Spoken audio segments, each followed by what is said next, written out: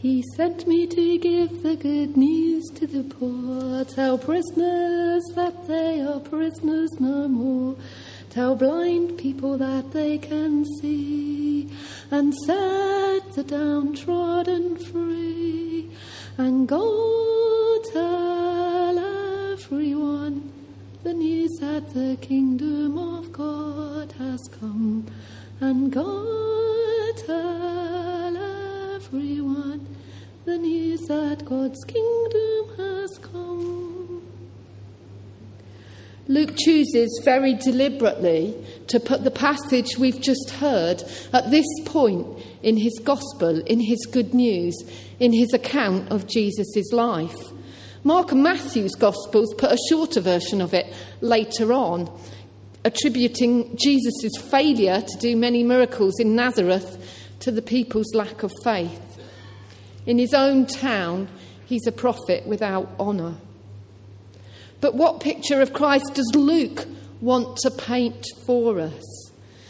What on earth is Jesus doing?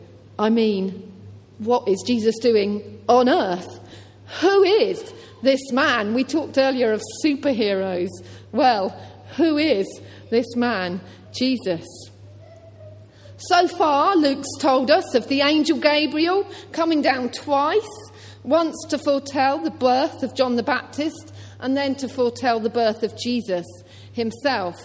Then he's told us of the pregnant Mary visiting her pregnant cousin Elizabeth with the babies inside them, and the conversation between the two mums-to-be, and the fetus John leaping for joy at Mary's greeting to Elizabeth.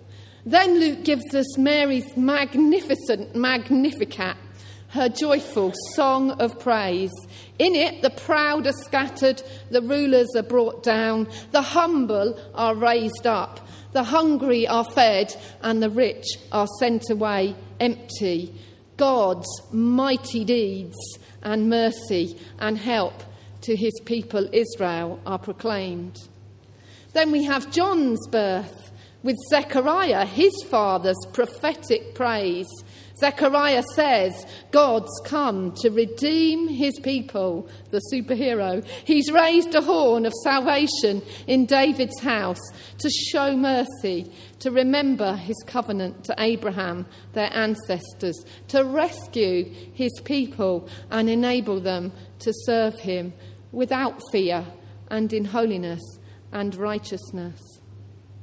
Then Luke tells us of Jesus' birth with a choir of angels, glory to God and peace on earth.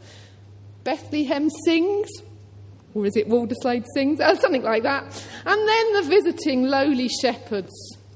And then Jesus is presented in the temple, and Simeon's there, an old man who's been waiting so patiently for God's salvation. And he takes that baby boy and he holds him in his arms, and he knows this is the child, Jesus, he's been waiting for. And then the elderly Anna, who's also there, been there many years, thanks God and speaks about Jesus to all looking forward to the redemption he'll bring. Then we have Jesus at age 12, back in the temple, already amazing the teachers with his understanding, his responses. I'm not sure how old the Pathfinders were who read this morning, but Jesus at age 12 was some amazing person.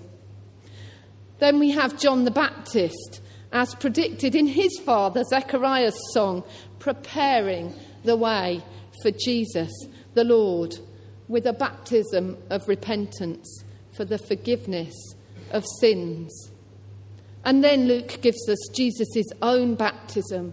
The Holy Spirit descends on him, and God declares to him, "You are my Son, whom I love. With you I'm well pleased." Then we get Jesus' genealogy, son of Joseph, and his ancestry traced all the way back to Adam. I don't know if any of you have done your family trees, but this is Jesus's, all the way back to Adam, who is also called the Son of God, but with a small s. And then we have last Sunday's passage. I don't know who of you were here last week to hear Jean preaching about Jesus led by the Spirit into the wilderness, where he resists the devil's tempting. He won't satisfy his own needs to prove his power. He won't take the easy road to splendour and authority by worshipping the devil and avoiding the cross.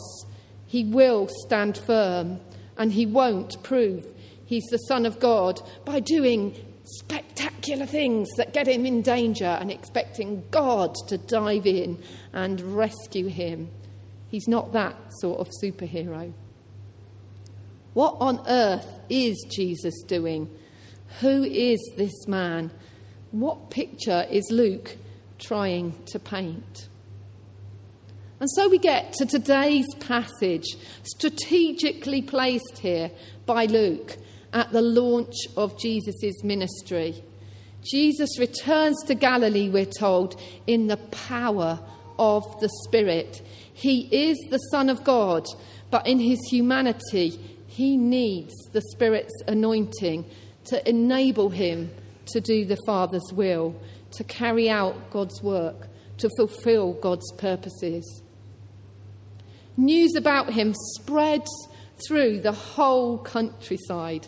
A fame of him, yes, he's more famous than Batman or Superman or Action Man. A fame of him spreads.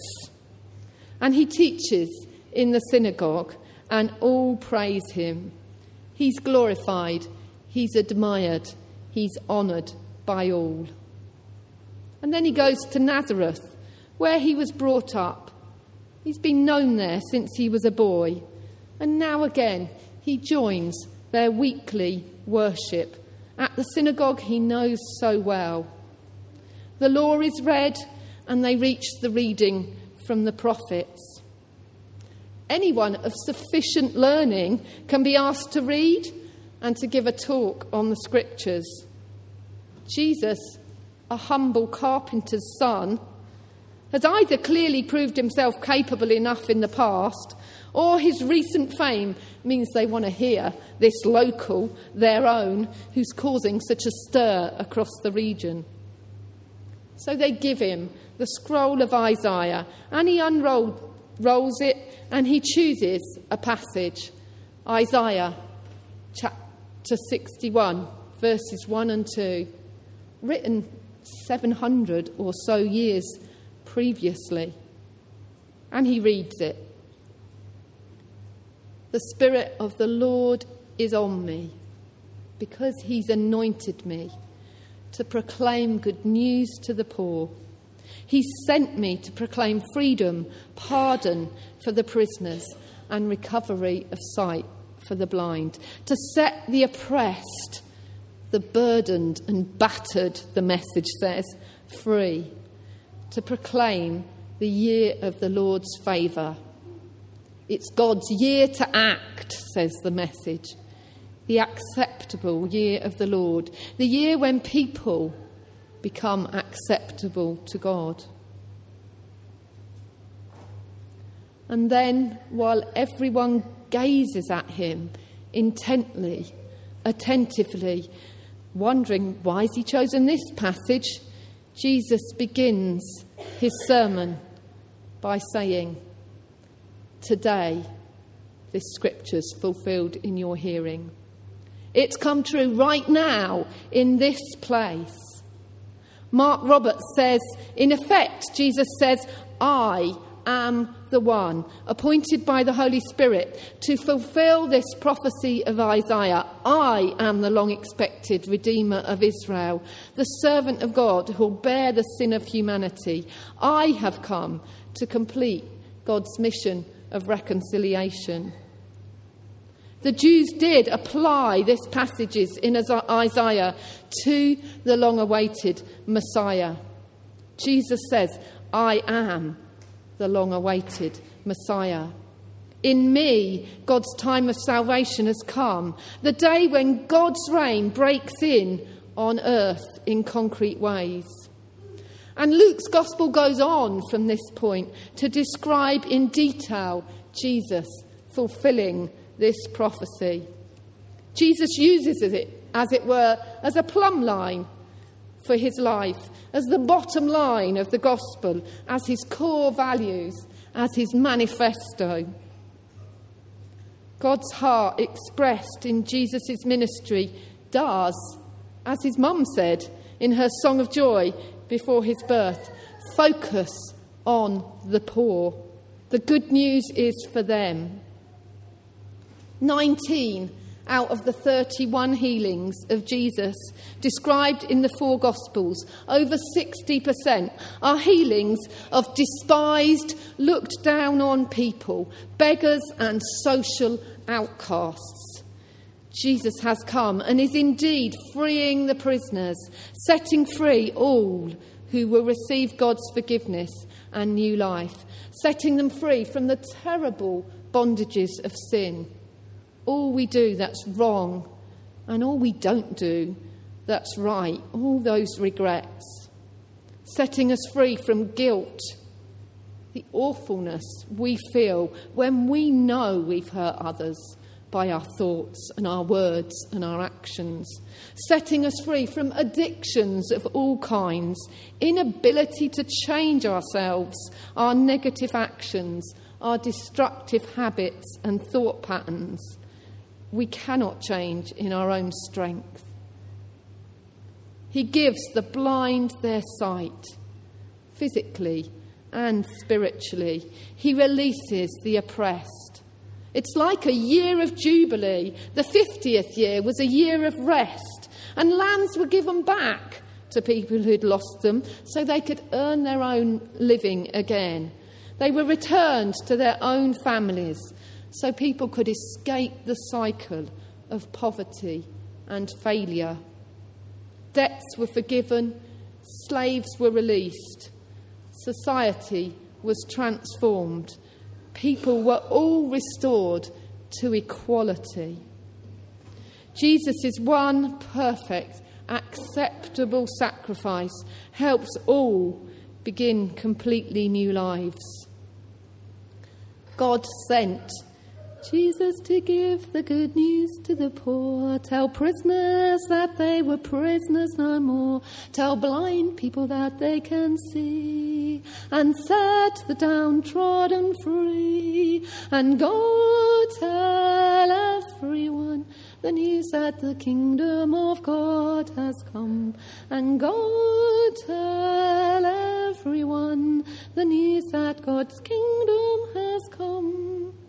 Yes, Jesus is proclaiming and embodying God's kingdom on earth through his deeds of love and grace, his miracles, his teaching, and finally, his death and resurrection. Well, back in Nazareth. So far, so good. All's great. Jesus is being admired. All are amazed at his gracious words coming from his lips. At this, the son of Joseph that they'd all watched growing up, they could proudly own this fellow Nazarene. They were excited at his proclamation of God's favour. Their great nation would surely be blessed again, a national superhero. It's all good until Jesus goes on to say, surely you'll quote this proverb to me, physician, doctor, heal yourself. He saved others, let him save himself if he's the Christ of God, the chosen one. Heal your own people here in Nazareth, like you've been healing those in Capernaum. Charity begins at home. God's charity begins wherever there is need and faith to receive. Jesus continues to emphasise no prophet is accepted in his hometown, and he gives examples from the very scriptures they place so much stock on, from the very history they, the Jews, God's people of Israel, are so proud of. Yes, in a drought, Elijah, one of their greatest prophets, went and got fed by a Sidonian woman. Whoa! A foreign race they were enemies with. What was wrong with a respectable Israelite to feed him? And then Elisha, Elijah's great successor, double portion of God's Spirit, heals Naaman, the commander of the enemy army, the Syrians, cures him of leprosy. Why doesn't he cure one of the lepers in Israel? Women, Gentiles, foreigners, those deemed outside of God's reach are now welcomed in. God is always reaching out beyond the boundaries of Israel.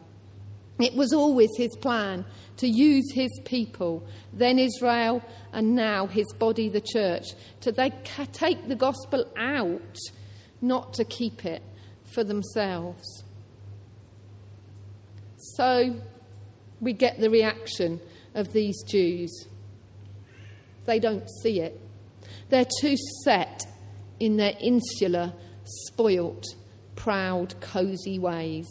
They consider themselves above the nations around them. They don't think these outsiders are worthy of God's love and healing. They're unsuitable sinners. God surely wouldn't want them in his kingdom. They haven't understood God's great, inclusive heart of love for all people. No matter what they've done in their past, if people turn to him, he brings forgiveness and a new start. The Nazarenes are furious in their belief that Jesus' words are contra God's plans, and they drive Jesus out and they try and throw him down a cliff.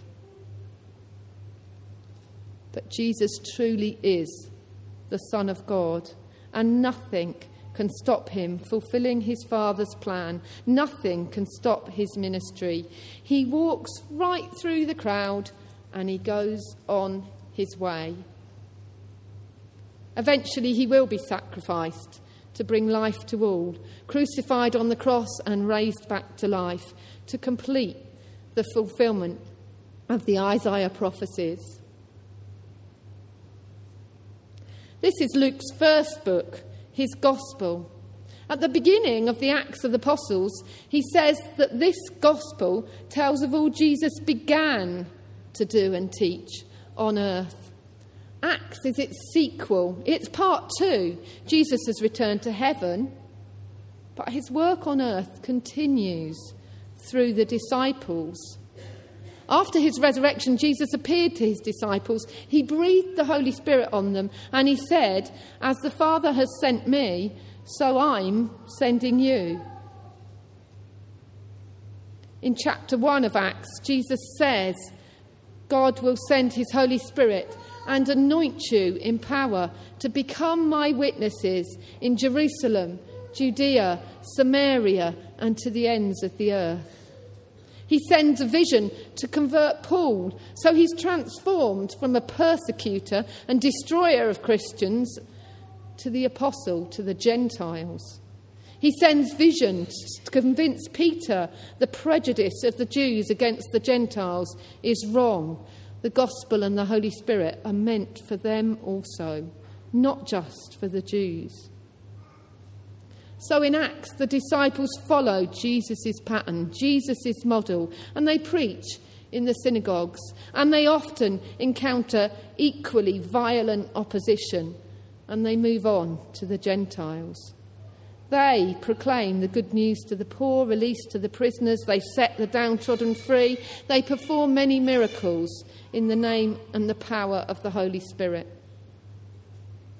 He sent them to give the good news to the poor, tell prisoners that they are prisoners no more, tell blind people that they can see, and set the downtrodden free.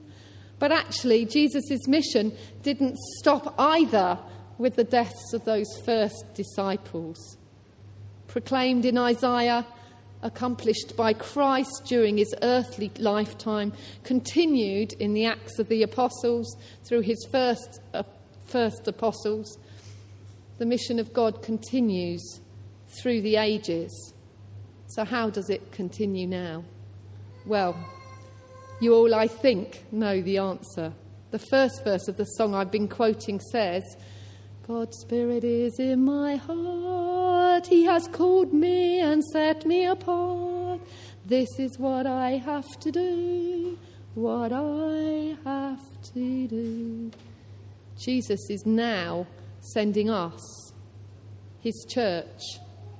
He'll anoint us with his Spirit. He'll send us to go and send his good news out to everyone. His work on earth continues. It's meant for all in every generation. But the challenge to us might be, who might I exclude through my prejudices or my limited love? Who might I despise or look down on or think not good enough for the kingdom? Who do I think is beyond redemption? Is it the poor? Is it the rich? Is it the mentally ill? Is it the super clever? Is it the disabled? Is it the super fit? Is it the LGBT, the gays, the homosexuals, the lesbians, the transgender? Is it the divorced? Is it the foreigners? Is it that person I work with who's so awkward? Is it that family member who's so far from God? Is it that neighbour that can be so irritating? What on earth am I doing? What am I doing on earth? Oh Lord, open my eyes and my heart that I might be as compassionate as you are. Don't let me be jealous or angry or narrow-minded. Don't let me reject you. Expand my understanding of you and use me to continue your mission on earth. Fill me with your Spirit that I may be willing to go to all you are sending me to proclaim and live out your love. He sent me to give the good news to the poor, tell prisoners that they are prisoners no more, tell blind people that they can see, and set the downtrodden free. And God, tell everyone the news that the kingdom of God has come. And God, tell everyone the news that God's kingdom has come.